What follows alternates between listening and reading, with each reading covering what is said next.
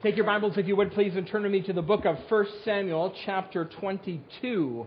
1 Samuel, chapter 22 is where I'd like to direct your attention this morning. We're going to read this passage of Scripture in just a moment, or a portion thereof, a large portion of 1 Samuel, chapter 22 is where I would like you to turn with me this morning.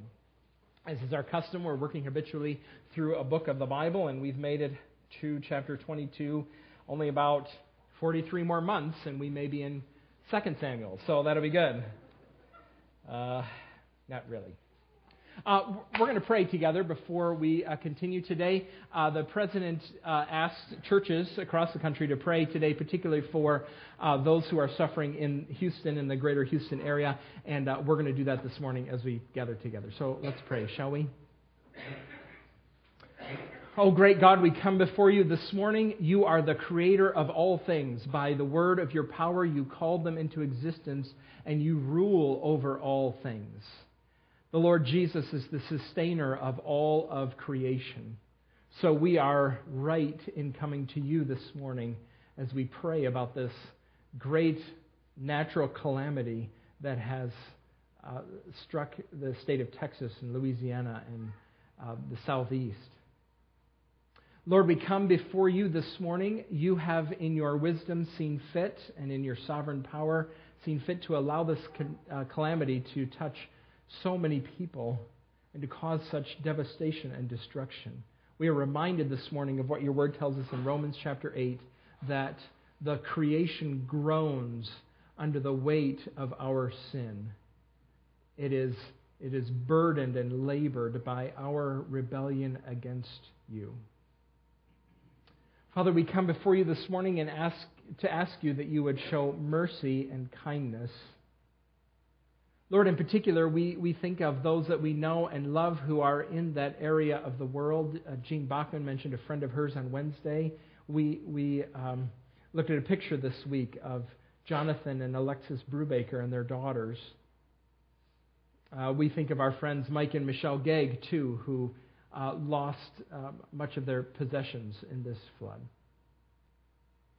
Lord, we do pray for these, our friends and loved ones, that you would show kindness to them and strength in the days that are to come. Lord, they will have needs.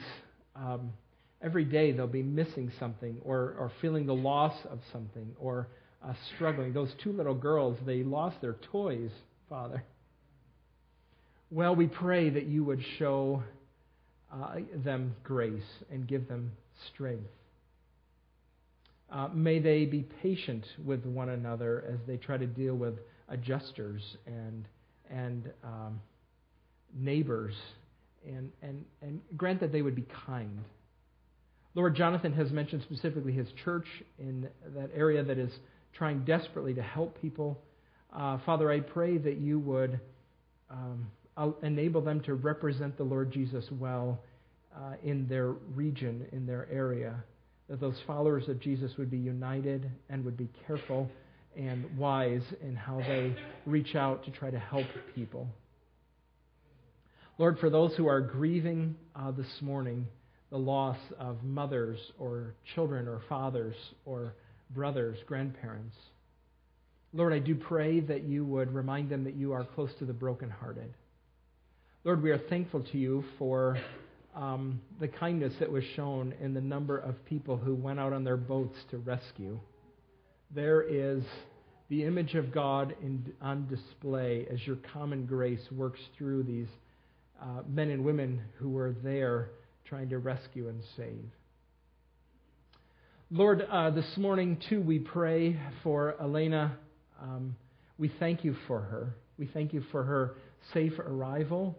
You knit her together, as we said, from your word in her mother's womb, and we are thankful to you for this baby.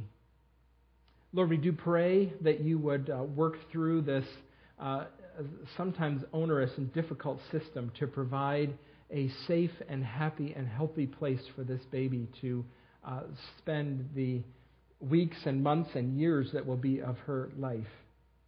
Lord, I pray for Steve and Leslie. We pray that their faith would not fail in the midst of this as they are afraid and wondering and worried about what Elena's future will be. We pray that you would grant them strength and grace in the midst of this adversity and trouble. We do pray for Jackie, too. Lord, your word tells us that you are a good shepherd. And Jackie, we believe, will find life and hope and wisdom and grace before the Lord Jesus. And we pray that in your kindness she might turn to you wholeheartedly for rescue and reformation and transformation. Lord, thank you as we sit here together today with your word open before us. It is a light to our feet, a lamp to our path. We pray that it would correct us, teach us, guide us, that it might thoroughly equip us for following the Lord Jesus faithfully. We pray these things together in the name of the Lord Jesus, saying, Amen. This morning, I want to talk to you about a sure and certain way to become an enemy of God. Now, it's not language that we use very often to talk about being God's enemies. Does God have any enemies? Besides, of course, Satan and demons and those things that are in the Bible. I imagine, I may be wrong about this, but I imagine that if you go out and ask most people, they will tell you that they believe that God doesn't have any human enemies. God loves everybody, right? Now, if you press them a little bit and you say, are you sure about that? Maybe they will admit that that bad people, like Nazis and child molesters, are God's enemies. But in general, God loves everybody. He has no enemies. Problem with that is if you pick up this Bible and you read through it and take out everything that it says about enemies, even God's enemies, you will be left in the Bible with some inexplicable gaps. If God has no enemies, this book makes no sense. In fact, in the first 50 Psalms, there are 14 references to people that God hates. Psalm 11:5, listen to what it says. The Lord examines the righteous, but the wicked, those who love violence, he hates with a passion. Makes you wonder about that saying, right? God hates the sin, but loves the sinner. Well, he hates the sinner too, according to Psalm 11:5. It's not my intention to spend too much time in the ivory tower this morning, but I want to talk to you for just a minute about the German philosopher Friedrich Nietzsche. Now, actually, I want to talk about his life, not necessarily his philosophy. Nietzsche was born in 1844. He died in 1900. And he was born into a long line of Lutheran pastors. In fact, when he was a little child and as he became a teenager, his nickname around town was the Little Minister, because everybody assumed he was going to become a Lutheran pastor just like his parents, just like his father and his grandfather. And in fact, he had very strong faith until he went to the University of Bonn at age 19. That's the time that his opinion about Christianity began to change. Nietzsche developed, in fact, this caustic hostility toward Christianity. Every chance he had, he assaulted it. He said Jesus was weak to Nietzsche. He did not like Jesus because he was weak. And he said what the world really needs is a race of strong, competent supermen who would renounce compassion and gentleness. His philosophy actually appealed highly to the Nazis and the fascists in Italy. This is what Nietzsche said. He said, I condemn Christianity. I raise against the Christian church the most terrible of all accusations ever uttered. It is to me the highest of all conceivable corruptions. A man of spiritual depth needs friends unless he still has God as a friend, but I have neither God nor friends. What happened to Nietzsche, I wonder? It is possible for enemies of God to be born and raised in parsonages. One of our favorite practices that we do as a church is we have baby dedications. So parents bring those cute little babies down and we pray for them. And I've said this before, I'm fairly certain that I'm the only person who closes my eyes when we pray for babies. Because the rest of you are peeking. You want to see which child is going to stick their finger up my nose and all sorts of stuff like that.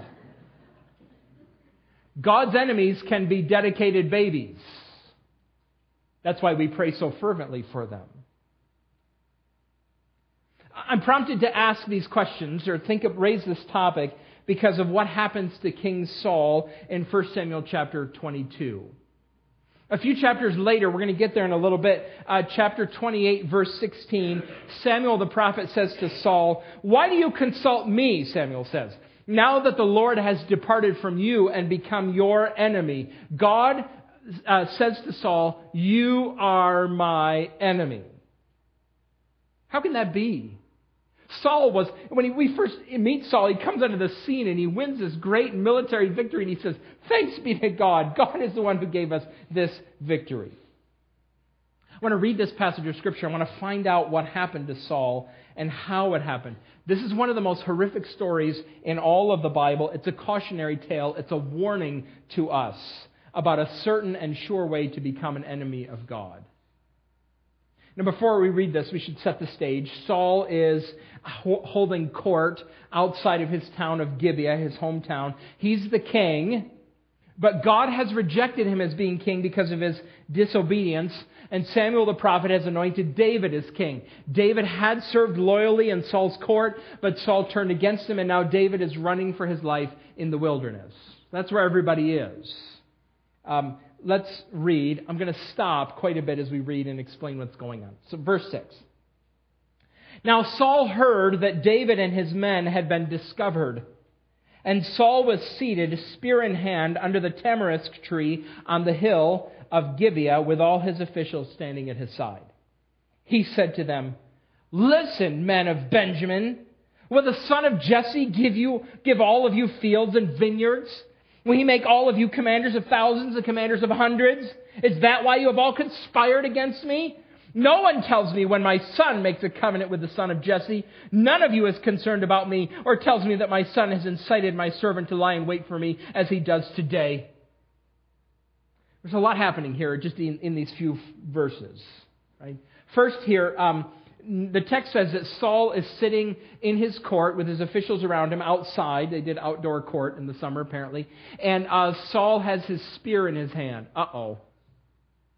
Does that remind you of it? Whenever Saul has his spear in his hand and he's sitting on his throne, something bad is going to happen. This is an ominous sign. I also notice here that Saul won't even in this passage use David's name. That son of Jesse. He's going to do that a little bit later to the priest, but he won't even name him. Do you see how paranoid Saul is at this point in time? He is convinced that everyone is against him. Everyone is out to get him. No one told him about the friendship between Jonathan and Saul. In fact, he thinks now that Jonathan is the chief conspirator against him and that he's using David to knock Saul off. And no one responds. No one says anything to him. Verse 9, we'll get to this in a minute, but Doeg the Edomite. I think the reason that nobody around Saul responds at all is because, well, two reasons. One, Saul tends to throw spears at people who confront him. Okay, there's that.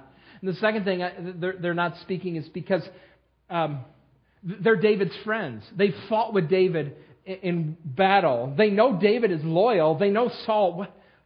Where did he get this idea that we're all conspiring against him? They can't think of anything to say against him.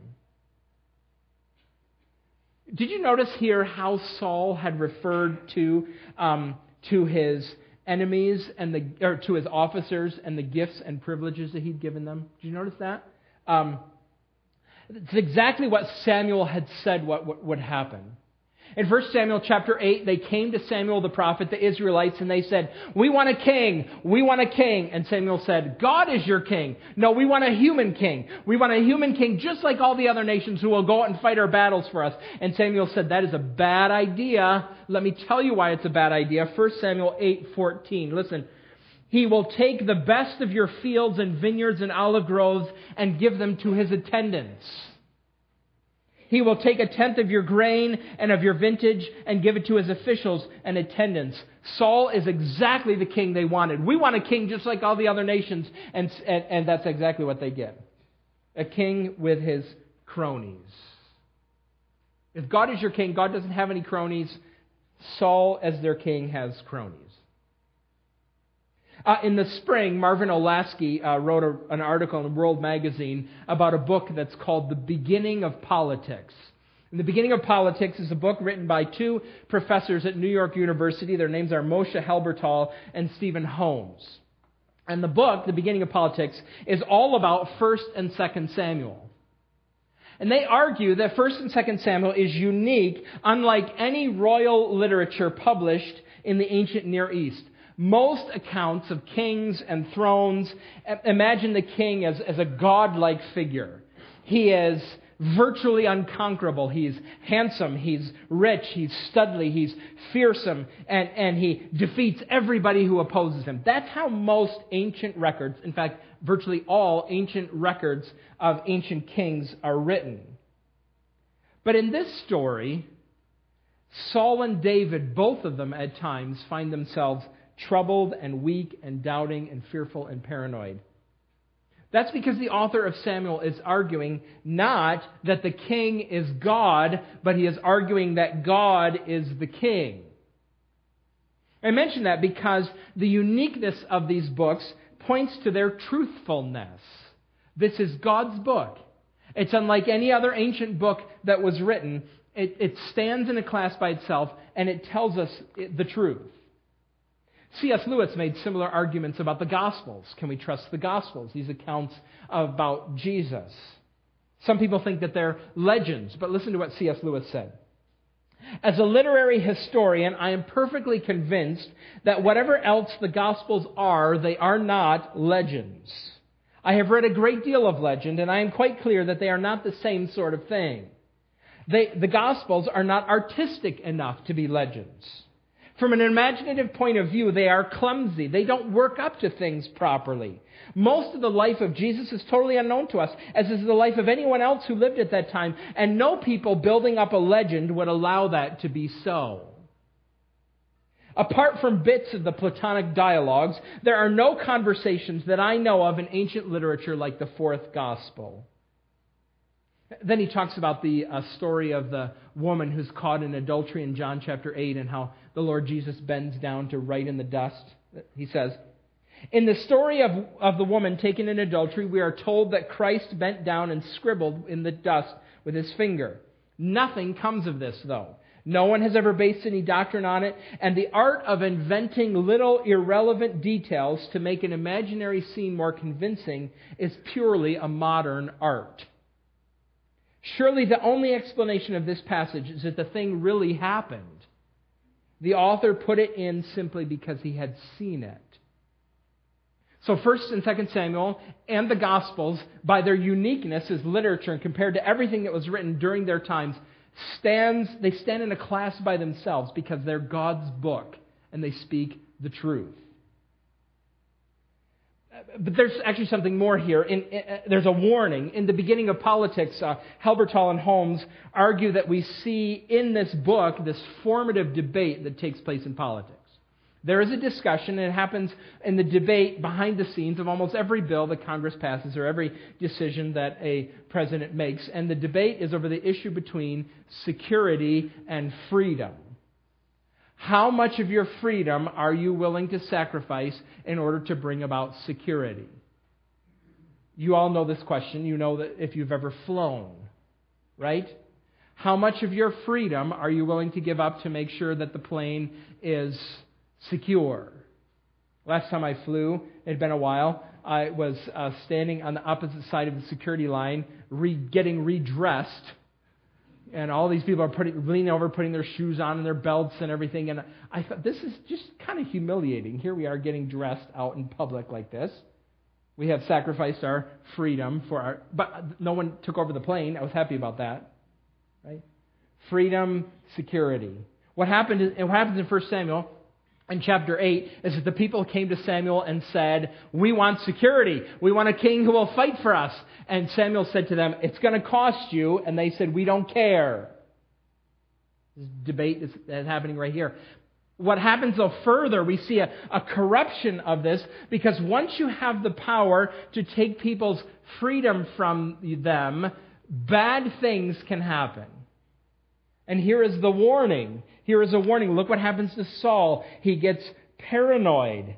He's obsessed with keeping the power that he has. I mention that because you may in your life come to a place where you have a position of influence. You may come to a place of influence in your life. It might happen in your family or in your school or in the country or even the county or the state or national level. Here's this warning. If you become obsessed with keeping the power or using the power for your own ends, it will trouble you. And there are all sorts of illustrations of that, aren't there? How many members of Congress are there? Let's see. Right? Here's the Bible's warning. Use whatever power God entrusts to you, whatever level of power it is, whether you're the captain of the soccer team, or you're a babysitter, or a parent, or an elder in a church, or a senator, or a Supreme Court justice. God has entrusted that power to you, and every ounce of it you are to use for the benefit of those who are under your care. That's what power is for. That's what authority is for. David is actually, as we see the text unfold, David is going to use the authority that God has entrusted to him when he becomes king to bless the people under him. Saul is paranoid and a wreck. Now, that's a piece of Saul's antagonism with God. We need to move on here. There's much more. We're going to start reading in verse 9. Doeg the Edomite is the only one who answers Saul, this foreigner. But Doeg the Edomite, who was standing with Saul's officials, said, I saw the son of Jesse come to Ahimelech, son of Ahitub, at Nob. Ahimelech inquired of the Lord for him. He also gave him provisions and the sword of Goliath the Philistine. Now, we'll stop here for just a minute here. There is no mention of Ahimelech the priest inquiring of the Lord for David in chapter 21. We have a record in chapter 21 of David going to visit the priest, and he gave him provisions, and he gave him the sword of Goliath, but there's no mention of Ahimelech inquiring of the Lord, and I wonder if Doeg is lying to Saul at this point in time. Let me explain why. If he's lying, he's very clever. This is a great way to antagonize Saul, because Saul and God are not on speaking terms right now. Saul has chased away the prophets, and God has rejected him. They're not on speaking terms. Doeg the Edomite is implying, though, hey, by the way, I saw David. He was with the priest. Oh, and God spoke to the priest through the priest to David. David and God are on speaking terms. Saul, I don't think you and God are on speaking terms. Isn't that right? What a way to goad him, right? Isn't that smart? I think he might be lying. Psalm 52, David reflects on this and he speaks about Doeg and he calls him a liar. If Doeg is lying, then verse 15 we'll have to read a little bit differently. We'll get to verse 15 again, but look at it right now here. Ahimelech the priest says, was that day the first time I inquired of God for him? Of course not. Maybe we should read it as if Ahimelech is saying, I don't inquire of the Lord for anybody but you, king. And if I inquired for David that day, that was the first time. And do you think I did that for the first time? No, I didn't. Maybe. Not sure. Don't know. Doeg is sneaky, though. Well, let's keep reading. Verse 11. Then the king sent for the priest Ahimelech, son of Ahitub, and all the men of his family who were the priests at Nob, and they all came to the king. Saul said, listen now, son of Ahitub, son of Jesse, son of Ahitub. Yes, my lord, he answered. Saul said to him, why have you conspired against me, you and the son of Jesse, giving him bread and a sword and inquiring of God for him, so that he has rebelled against me and lies in wait for me, as he does today? Ahimelech answered the king, who of all your servants is as loyal as David, the king's son-in-law, captain of your bodyguard and highly respected in your household? Was that day the first time I inquired of God for him? Of course not. Let not the king accuse your servant or any of his father's family, for your servant knows nothing at all about this whole affair.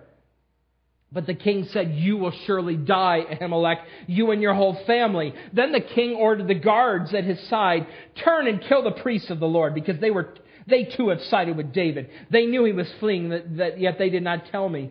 But the king's officials were unwilling to raise a hand to strike the priests of the Lord. They have reverence enough for God not to act here.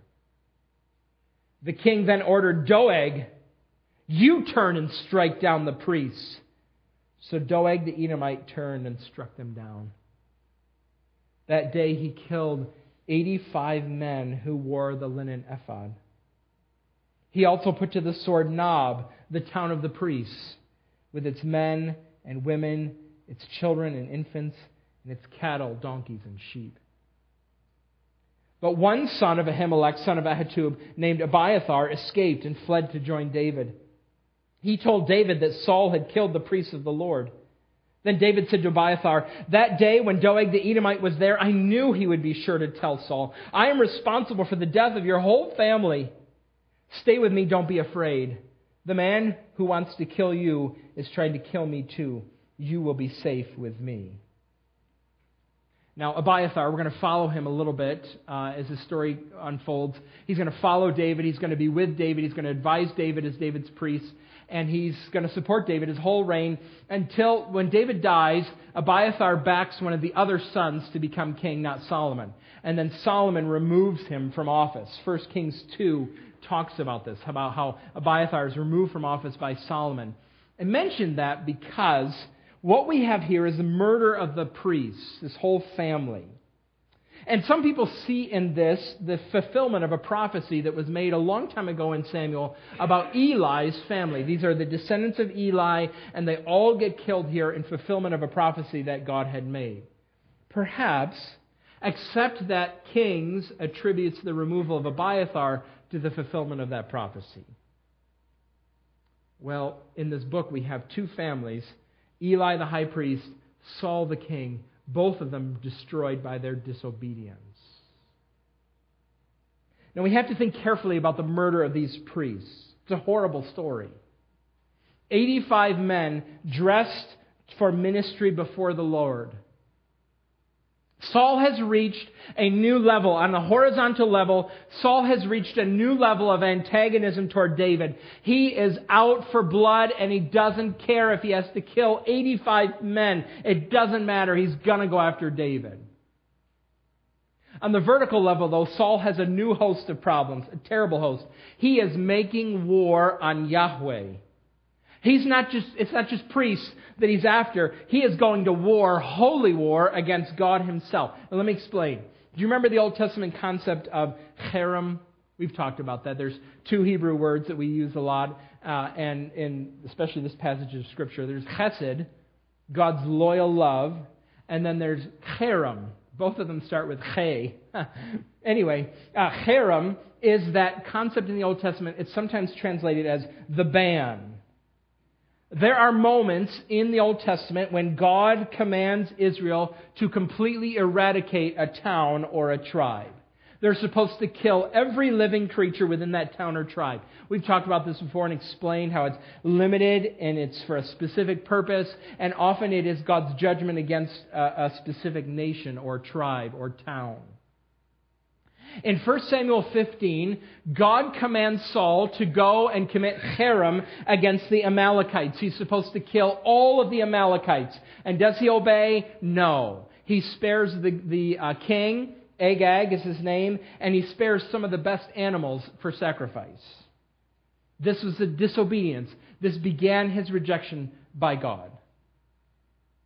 But now, here in verse 19, he puts the entire town of Nob under cherem. He slaughters everyone. He will not, Saul refuses to eliminate God's enemies. Instead, he will eliminate God's priests. Saul is making war on Yahweh God.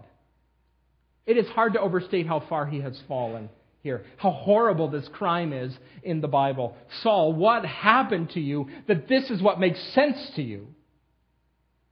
The issue that is driving him right now is whether or not he will accept God's anointed king. David is the issue. David is the issue over whether or not he, Saul, will go to war with God, will be God's enemy. So we can just say this here. The certain and sure way to become an enemy of God is to reject God's anointed king. That's what the Bible's telling us here. The certain and sure way to become God's enemy is to reject his anointed king. Saul's becoming very much like what Psalm 2 describes. I find this very interesting how Psalm 2 is written and what David is doing. Look at what it says. Why do the nations conspire and the peoples plot in vain? The text says. The kings of the earth rise up and rulers band together against the Lord and against His anointed, saying, let us break off their chains and throw off their shackles. The one enthroned in heaven laughs. The Lord scoffs at them. He rebukes them in His anger and terrifies them in His wrath, saying, I have installed my king on Zion, my holy mountain. I will proclaim the Lord's decree, the son says. The king says. God said to me, you are my son. Today I have become your father. Ask me and I will make the nations your inheritance, the ends of the earth your possession. You will break them with a rod of iron. You will dash them to pieces like pottery. Therefore you kings, Saul, be wise. Be warned, you rulers of the earth. Serve the Lord with fear and celebrate His rule with trembling. Kiss His son, or He will be angry and your way will lead to your destruction. For His wrath can flare up in a moment. Blessed are all who take refuge in Him. Saul, you are opposing God's anointed king. You are becoming God's enemy. Now, it's not difficult to see how the Bible picks the thread of 1 Samuel 22 and carries it further in the story. Remember that Samuel came to the New Testament church in a collection of books that were put together for a people that were far past the time that David was alive. This book was collected and handed to them. David was long gone. The issue as they read 1 Samuel 22 is not about David. That was in the past. The issue for them is about God's king who is to come, namely the Lord Jesus. So we can even go further as we apply this here. The certain and sure way to become God's enemy is to reject the anointed king. The certain and sure way to become God's enemy is to reject the Lord Jesus. It's what this passage is teaching us. It's what it's saying to us.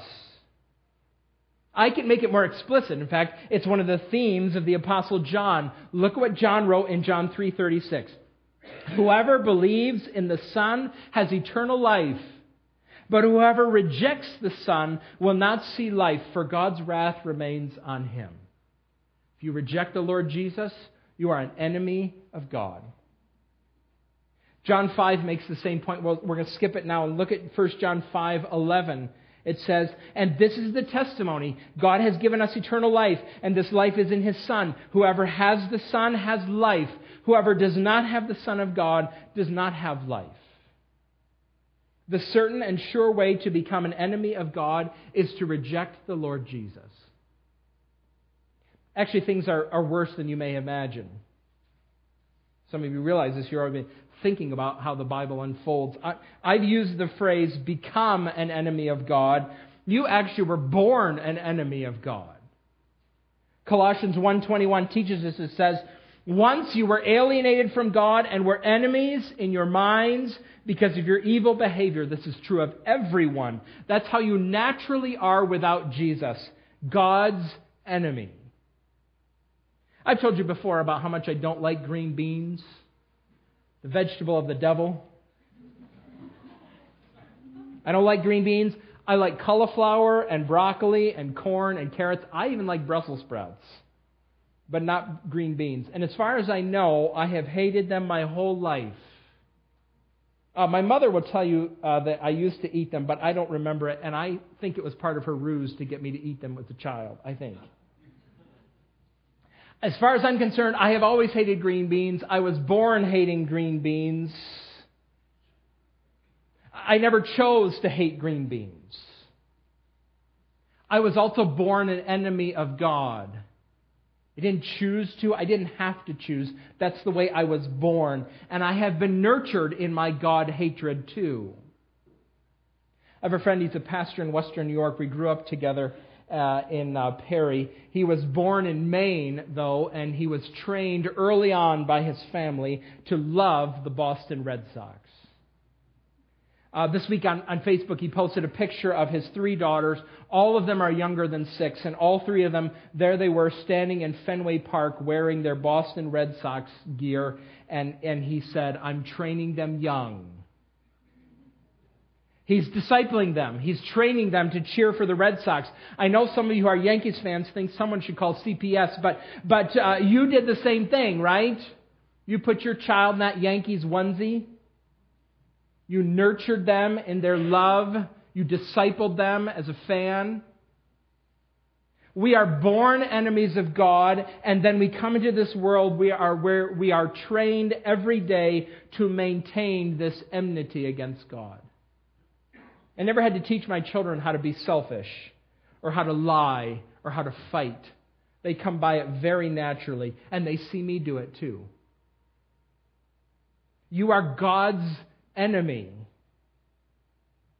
But the good news of the Bible is that God loves His enemies. That's what Romans 5:10 says. For if while we were God's enemies, we were reconciled to Him through the death of His Son, how much more, having been reconciled, shall we be saved through His life? We were God's enemies, but He rescued us through His Son. See, the Lord Jesus is not just the pivot point upon which you are an enemy with God or your enmity with God is revealed. He is also the one who reconciles you to God by His death on the cross. He took upon Himself all of the enmity that is mine by nature and by choice. We can put it in terms of Psalm 2. He's the one who was crushed with a rod. He was the one who was dashed to pieces like pottery on the cross. He was scoffed at. He was rebuked. He was terrified by God's wrath for me in my place. And then He died and rose again. When John said you must receive Him, he's talking about receiving Him as your Savior, your rescuer, owning your guilt before God and laying hold of Christ's substitutionary death, claiming it as your own, knowing and trusting that Jesus provided sufficient payment for you. That is the best news in the whole world. Our church is committed to trumpeting this news of how you can be reconciled with God. We do everything that we can at the center of it, at the center of our Awana program and our Sunday school classes and our Glimpse Ladies Bible studies and the center of Man U is this hope. We want to plead with people who are enemies of God that you can be reconciled to Him through the Lord Jesus. So here's this warning that is in this passage. And I want to think about it specifically with you this morning. Particularly, I'm thinking of those of you who are here not by choice. Someone made you come. Maybe you were happy to, but there's just, there was no choice in your household because you're 12 or 13 or 14 or 8 or 9. You just know that Sunday's coming, you got to get in the car. When it's time to leave, we're going to church. You don't have a choice, and here you are, and here you sit. And you've been hearing people talk about the way that I'm talking. You've been hearing people talking like this for your whole life. Jesus haunts you. He's the answer to every Sunday school question you've ever been asked since 2005. As you get older, your options are going to increase. You'll have more choices. You're going to, at some point in time, live in a place where someone won't be sitting in the car ready to go to Sunday school. You're going to be exposed to different ideas about what it means to live a good life. Listen to me this morning. If you turn from the Lord Jesus, you are setting yourself up as an enemy of God. There are young adults, I know them. They sat in those pews 10 years ago. They heard me saying these same things, and they have turned from the Lord Jesus, and they have become God's enemy. Look at this story. Look at what happens to this king. We're going to trace his steps. God is ferocious with his enemies. Don't join Saul on this path. The certain and sure way to become an enemy of God is to reject the Lord Jesus. Lee Strobel wrote a book. It's a fine book. It's called The Case for Christ. He wrote it several years ago. And he opens this book with a conversation that he had with a man by the name of Charles Templeton. Charles Templeton in the 1940s was a preaching associate of Billy Graham. He would fill arenas talking to people about the Lord Jesus. And Charles Templeton, though, started having doubts. He eventually left the faith, left the ministry. He wrote a book, and it was called Farewell to God, My Reasons for Rejecting the Christian Faith. So Lee Strobel went to visit him. He was 83 years old when Lee Strobel interviewed him. He was ailing, suffering with Alzheimer's. And Strobel asked him what he thought about the Lord Jesus, about Jesus. And Strobel was surprised at what Charles Templeton said. Listen, I'm going to quote him. He was the greatest human being, Charles Templeton said. He was the greatest human being who has ever lived. Human being, he'll say that a couple times. He doesn't think Jesus is the Savior. He was the greatest human being who ever lived. He was a moral genius. His ethical sense was unique. He was the intrinsically wisest person that I've ever encountered in my life or in my reading. He's the most important thing in my life. I know it may sound strange, but I have to say I adore him. Everything good I know, everything decent I know, everything pure I know, I learned from Jesus. He is the most important human being who has ever existed. And if I may put it this way, I miss him. It's a great tragedy of this man's life. I miss him. It's a sad story. It's worse if you will not receive him. It's not just a question of whether or not you will miss Jesus, or whether or not that sentimental tie you have to your childhood sitting in these pews will come to an end. You are God's enemy. That's what happens when you reject the Lord Jesus. Let's pray, shall we?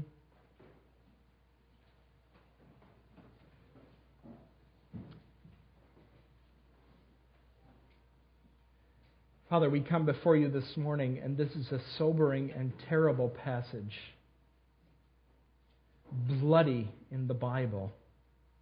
All these priests and their wives and their children and their animals dead. Lord, it is grievous for us not just to think about this murder that took place, these murders, but what Saul is doing. Or more importantly, what we do when we turn from the Lord Jesus. Lord, it is heartbreaking. These pews are filled this morning. There's no more room in them. But there used to be people sitting here who have walked away. We grieve for them. Father, we pray that you would show mercy to them. We know that apart from the Lord Jesus, there is no hope, and they have turned for a variety of reasons away. Oh Lord, we pray that you would guard those who remain. Help us. Help us to encourage one another daily so that our faith will not fail. Father, you are ferocious with your enemies. You are just and righteous.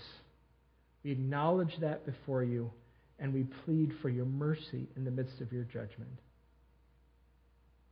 We pray these things together in the name of the Lord Jesus, saying, Amen.